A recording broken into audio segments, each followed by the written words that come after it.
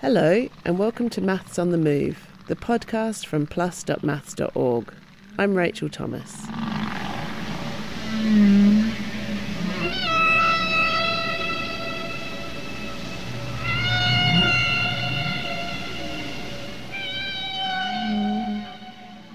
What you just heard was the beautiful sound of humpback whales.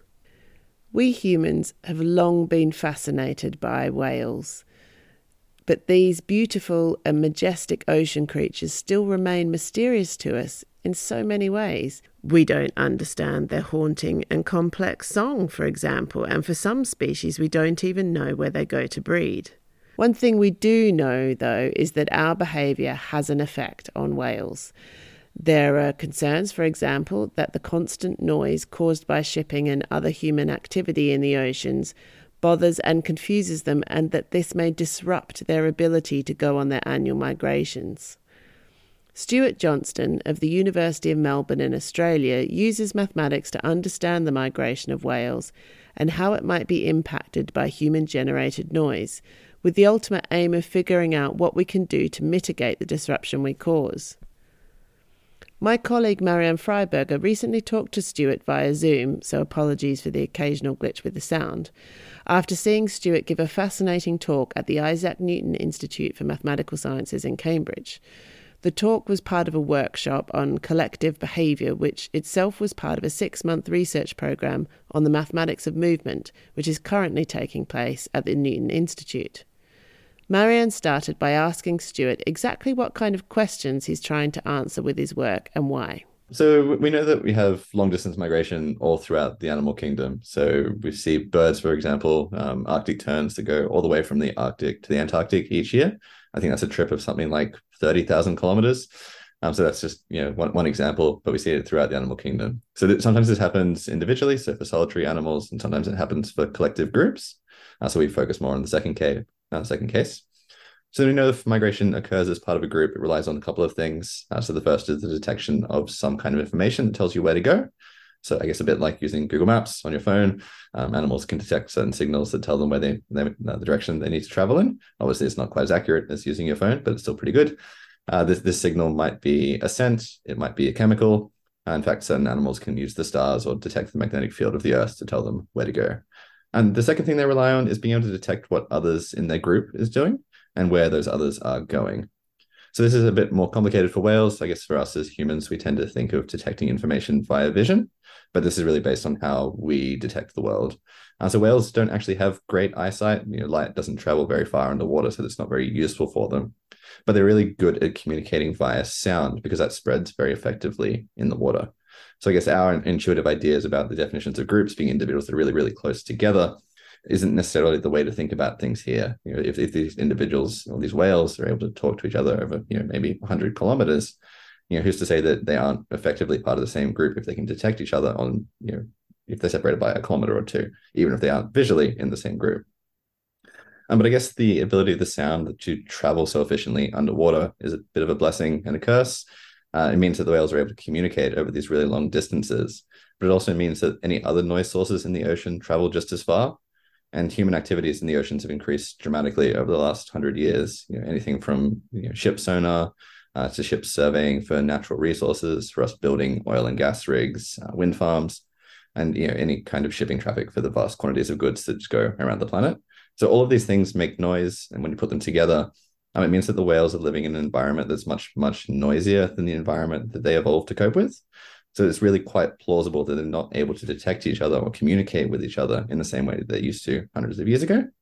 So what we want to understand is how this increase in human activity and increase in the ocean noise is affecting the ability of the whales to migrate. So if they aren't able to communicate with as many other whales, are they missing out on some important information that they need to perform these long distance migrations? And if that's the case, well, what are the options that we have or that we can take to try and mitigate the impacts that we're having on the whales? So we know the increase in noise is affecting the whales, but it's really hard to say precisely how it's affecting them. So we know that they're stressed essentially, but the impact of that is a little bit less certain. So really, we just really want to understand the impact of the choices that we're making on these majestic creatures.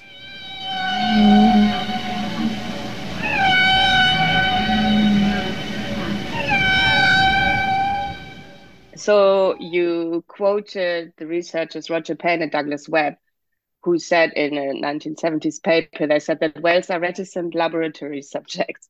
So what did you mean by that, and how does that bring mathematics into the picture? So I think this is actually a great quote. And for those people who are listening who don't know who Roger Payne was, who actually recently passed away, actually, he was one of the people who discovered the singing of humpback whales. He also released an album a few years later of the recordings that he made of the whale songs, and that album ended up going multi-platinum, I think. So Oh, he's wow. I done didn't two know that things. was him. Wow, interesting. Okay. So why did he say that thing about them being reticent lab animals? Yeah, so I guess what they meant there is that I guess unlike a lot of other research in biology and ecology, we don't really have the ability to study these whales in controlled conditions in the lab. And, so, for example, if you want to study how fish behave and how they might form schools, you can put them in a big tank in a lab and watch how they move on a camera and just test some ideas you might have. So it makes it possible to test some hypotheses you might have in a controlled way, and you can get really nice data, really clean data on how they move and behave. But we can't really do this with whales. They're much harder to find in the first place compared to fish. They're very, very big animals, but the ocean is a huge place, so they're kind of hard to find. And there's also ethical and practical considerations that mean you can't just capture whales from the oceans and put them in a large tank somewhere. So we've seen very, very much changing public perception about keeping animals like orcas in captivity over the last 10 or 20 years, for example. So this inability to do controlled lab experiments, I think, is the reason why mathematics can be a powerful tool here.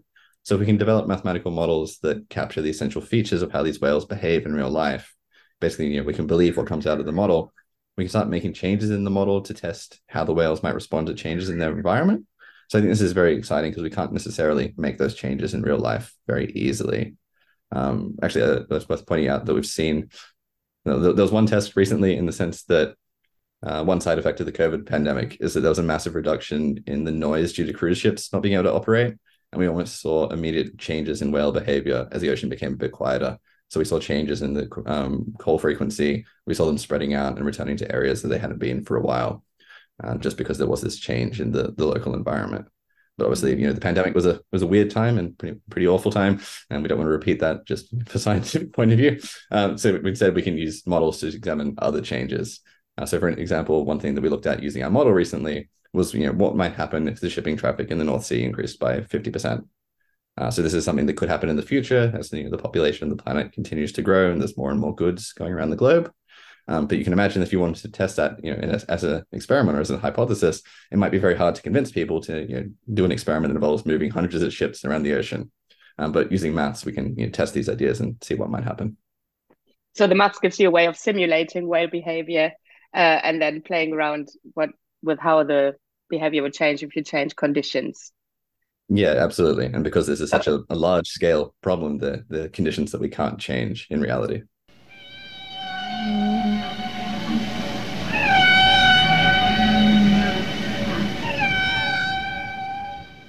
And so the next question is, how do you model whale behavior? How do you capture that with mathematics?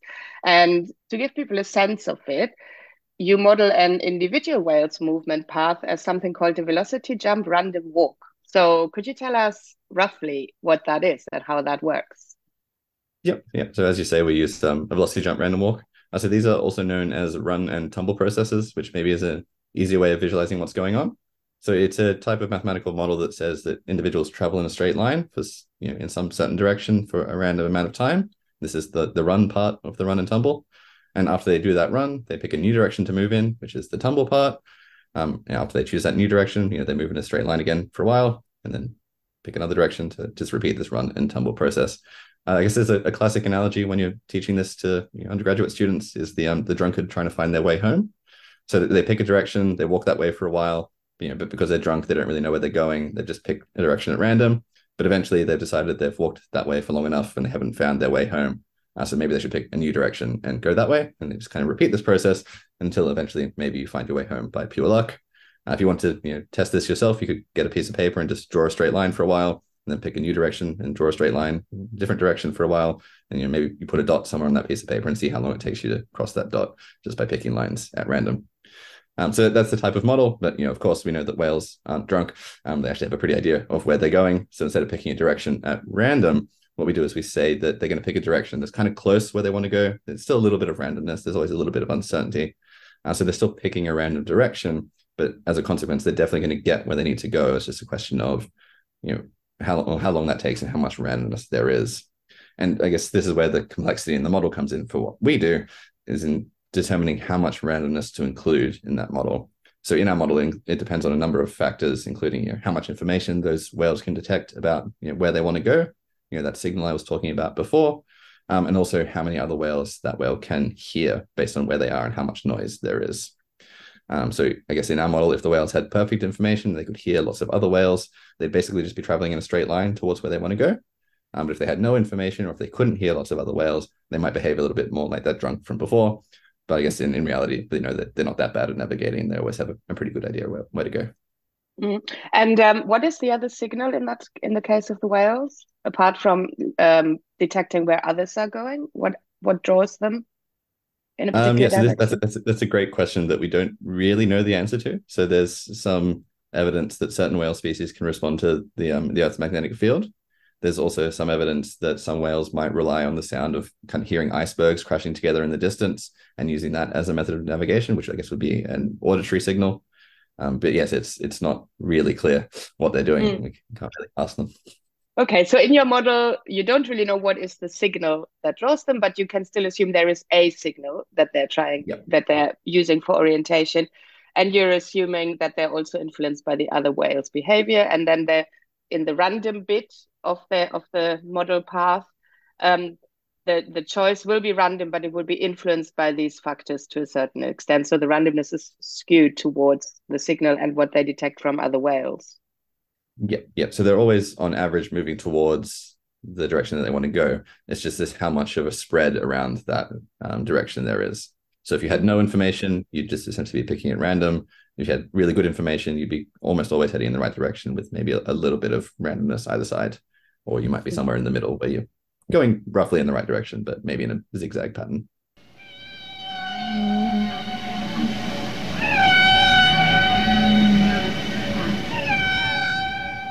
Mm-hmm. So that's sort of like the core of your model, this idea of this run and tumble, random walk. What other factors have you been able to include that impact whale motion? So I guess all of the modeling that we're doing is kind of feeding into this direction picking or this level of randomness in the model. I guess it's also worth including a disclaimer that we're not fully done here. There's still plenty more things to include, but we haven't done all of it yet. But I'm sure they'll be important to include in the future. So I guess the most important thing that we've done so far is really looking at the interaction between the human-driven oceanic noise and the whale communication, how that might affect the whale's behavior. So as I said before, because they rely so heavily on sound, in contrast to us relying on sight, they're very sensitive to changes in the local background noise. And we're seeing more and more of this shipping traffic and resource exploration. And all that's affecting how much noise there is. So we've included this in a few different ways in this kind of selection heading process in our model. So the first is that the whales have to compete with the background noise to be able to communicate with each other. So if you think about how easy it is to have a chat with a friend in a quiet coffee shop where there aren't too many people around and the music's quite quiet, you can talk about all sorts of complicated things. But if you compare that with trying to have a chat with a friend in a very loud bar or a nightclub where it's packed and the music's turned up to 11, you can't really hear or say anything too sensible there. You're probably shouting at each other and you might be right in each other's ears. And the next day you might wake up with a bit of a sore throat because you've been shouting for hours or something like that. And I guess from a scientific point of view, we know that actually humans and birds and whales all respond to these loud environments through something known as the Lombard effect. So basically, if it's loud, there's this kind of involuntary response where the pitch and the intensity of your voice changes. And there's also some evidence that suggests that the level of information and what you're trying to communicate tends to decrease. So you're not having complicated conversations in these very loud environments. So what this means is that we know that the whales are trying to adapt to this increased noise in the ocean by communicating a little bit differently. But we also know that there's only so much ability for them to adapt. If you think about how you might change, you can only shout so loudly before you can't shout any louder at all, right? Eventually you just get drowned out by the background noise.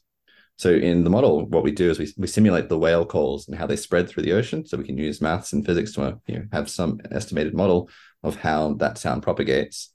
And then from that, we can say, based on how far apart any two whales are, we can calculate how loud that whale's call would be as detected by the second whale, and how that compares to the background noise.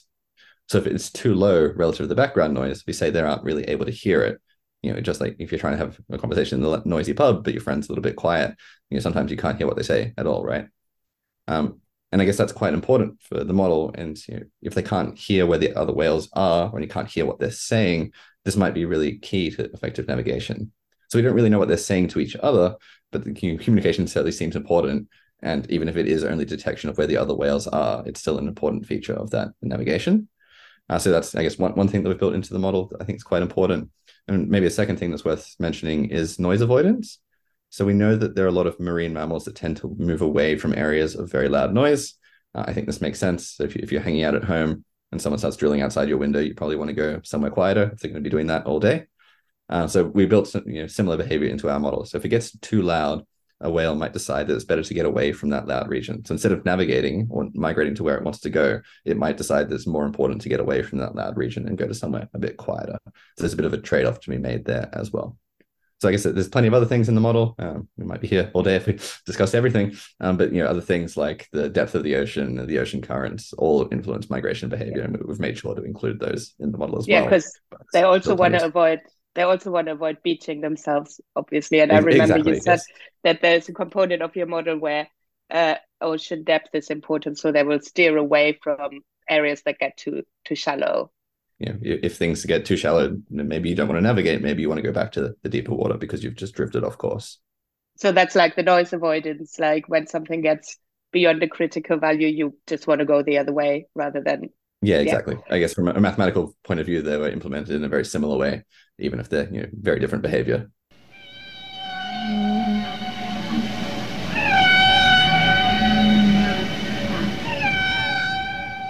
Okay, so you build your model where essentially a whale is imagined as moving around in this drunkard walk or run and tumble or velocity jump way, where the random choice of direction is influenced by this combination of factors that you have just mentioned.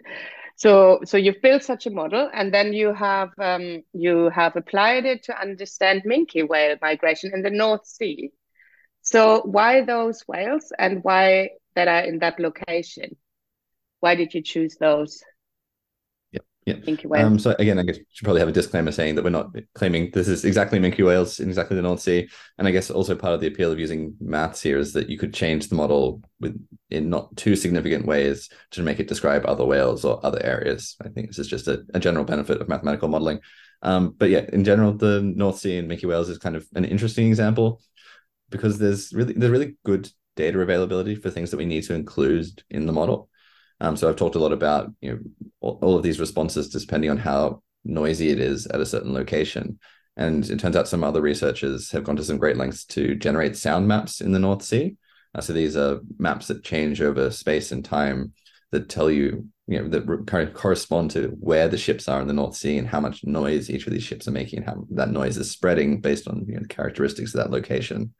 So they put all of this information together and generated these maps, and we can use these maps to feed into our model because they tell us how much background noise there is at any location due to the ships and the wind and the rain. And that's really important because we can use that to work out whether the whales can hear other whales, depending on their relative locations and depending on how loud the signals they're making are. So there's plenty of shipping traffic in the North Sea. There's plenty of oil and gas rigs. And I think I've seen in the news in the UK, there's been more wind farms proposed in the North Sea in recent times. So all of these things make noise. I guess that's primarily in the construction side of things for the oil rigs and the wind farms. But having all of that data available in the North Sea is really important for having, I guess, a realist or being able to trust what comes out of the model. There's lots of other data available there as well, which we also include in the model. So things like estimates of the ocean currents, using detailed maps of the ocean floor or how deep the water is at any point. I guess also on top of this, there's actually a reasonable number of minke whales in the North Sea. They're not too rare. So there is some hope in the future of having, I guess, the right kind of observational data that we can compare with what comes out of the model. But this is, I guess, a bit in the future and will probably be reasonably difficult. Comparisons of data here are not really straightforward. So you applied your model to those minke whales. So what did it tell you, the model? So the model suggests that we should see actually distinct differences in how the migration behavior changes depending on what the dominant response to the noise is. So for example, if it might just be the case that the migration is a little bit slower because they're migrating less effectively, but equally it could be possible that they drift more off course because they're more susceptible to the ocean currents. But it really depends what's the most important response. The model also suggests that in really extreme noise cases, the migration might fail completely. Obviously, that's not what we're seeing in real life at the moment. So that's suggesting that that would happen at a much higher level of noise than what we're seeing in the ocean at the moment. But the model suggests that might be possible. But there are plenty of caveats there. I guess the point here is we don't fully understand the whale behavior, and with this much more work to be done, and we need to compare what comes out of the model against the current observations. But because we are seeing the suggestion of quite distinct changes, we might be able to identify what these what the dominant response to the noise is, even if we don't fully understand the behavior. Yeah. So by dominant response, what could that be? What did you mean so I by guess that? the examples before we had were is it because they're losing communication with other whales, or is it because they're spending some of their time avoiding loud areas, or is it because they can't hear those icebergs in the distance anymore? Which of these responses is affecting the migration the most? And depending on which one of those it is, we expect to see something different in kind of the migration path. All right, so that's very interesting. So, so your model, the idea is that eventually it will not only tell you that the background noise does influence the behavior and maybe cause navigation to be slower or even to fail, but also exactly what factor makes that happen. So, once you've done more work and you might be able to identify that, and then that could guide our response as humans to that. Yeah, exactly.